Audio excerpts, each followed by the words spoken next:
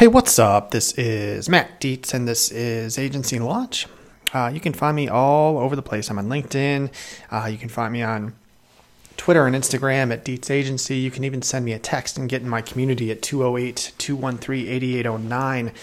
If you text that number and opt in, you will become part of my community, and I am sending out tips and tricks and advice and resources, and you have access to me.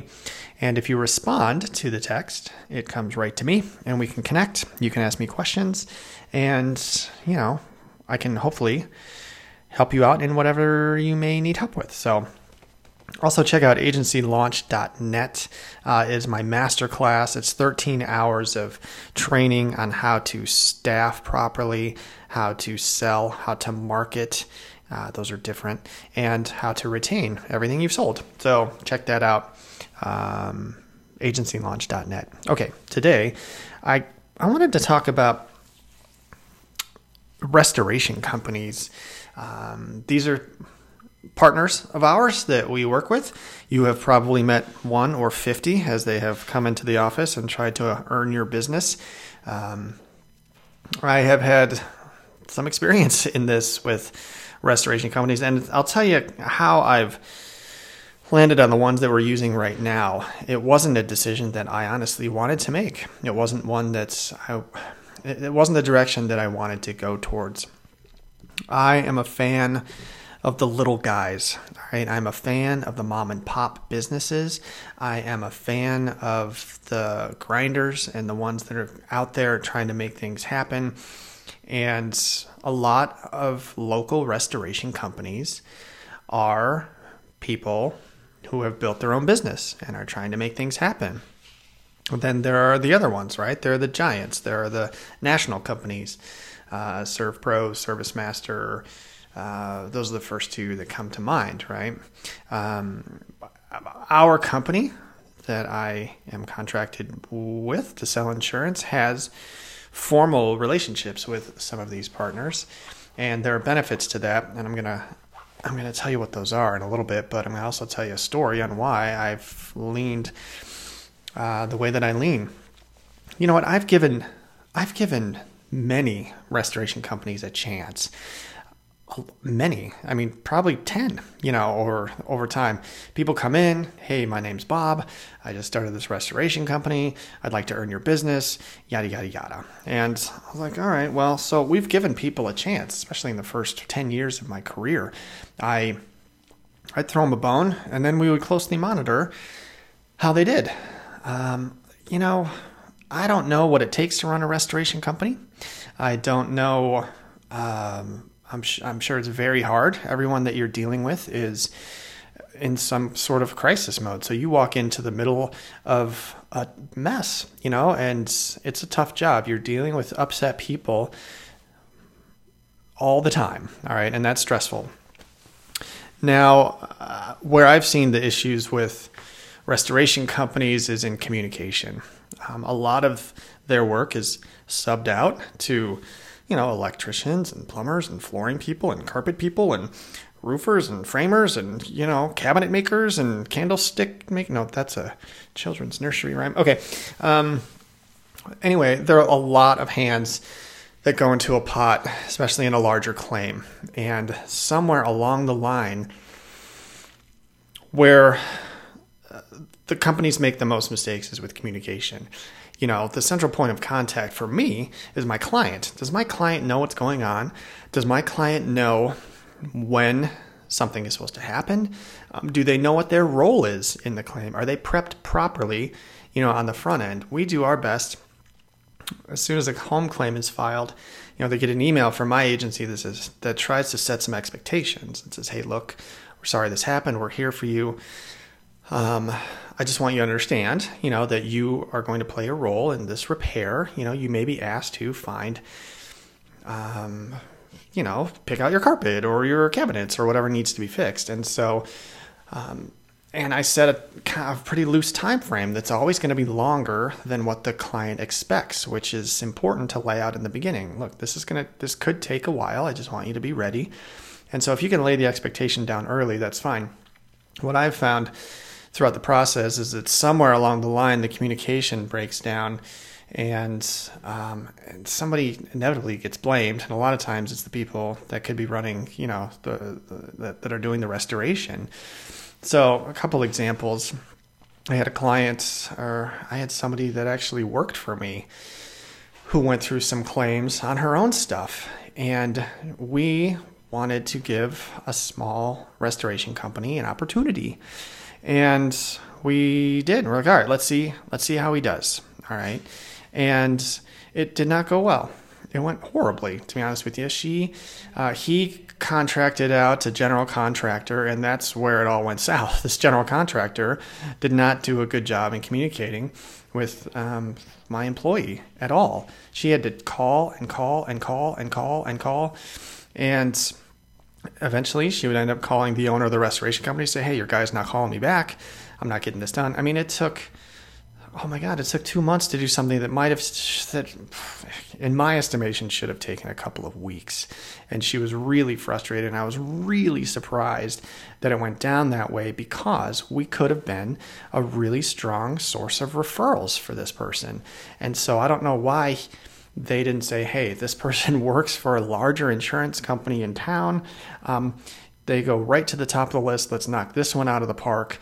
And that way we would have referred more and more and more. That was frustrating. That's not the first time that's happened.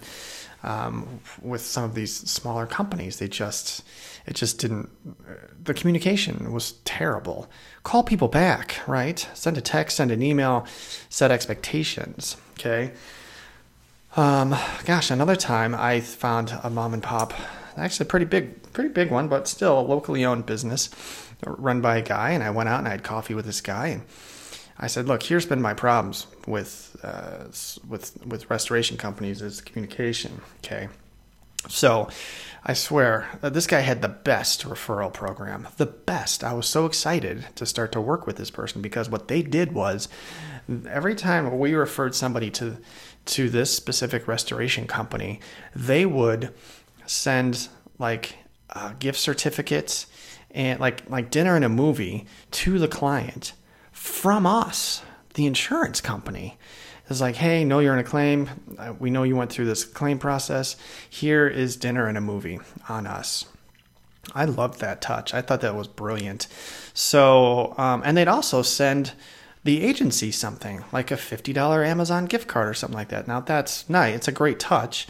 And who doesn't like a $50 gift card to Amazon?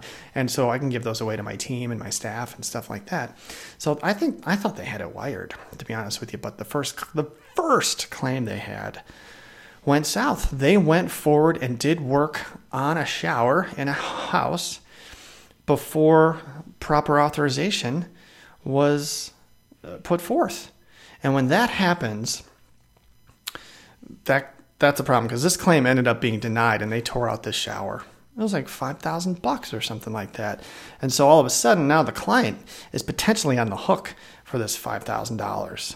So I was furious, and I had to smooth things over with the clients. I had to go to the restoration company and say, hey, you guys did this work before it was approved, before you knew it was going to be, covered. And now the guy doesn't have a shower and he's going to have to pay for it. We ended up making it right. The guy ended up paying, the restoration company ended up eating it, but that was a lot more work than I wanted to have for a claim. I want my claims to be point and shoot. All right. I want to be able to hand it off to a restoration company and just to have good quality work be done, good quality communication handled. And I don't want to be involved with my claims. I'm only here if things go south. And then I'll step in and happily take the voice of the client, or I'll take the voice of the company or of the insurance company or whatever and try and mediate. I don't want to mediate. Okay. I just want these things to be done. So what we're currently doing right now is we are giving business to our preferred providers, which is something that I didn't want to do in the beginning of my career, but that's where I am. Because in the contract that we have with these preferred providers, if something like that happens with the shower and they go in and they do work that is done before it's approved, and then it's denied, and then the claim is denied, all that work has to be paid for by the restoration company. It's in the contract that we have with our with these restoration companies. So if they go in and tear a bunch of stuff up before they should have, or before it was approved, or if they said it should be covered and then it's not, they have to eat it. And I like that right now. I do. And it's something that we've had to put into play a number of times. It holds them accountable for the decisions that they make. And so we've got a couple of national providers that we refer to because I don't want to have the hassle of smoothing over something that didn't go well. It's so frustrating. We can lose clients so many different ways, right? They can move, they can die, they can get divorced, they can shop. There are all these natural ways that we can lose clients.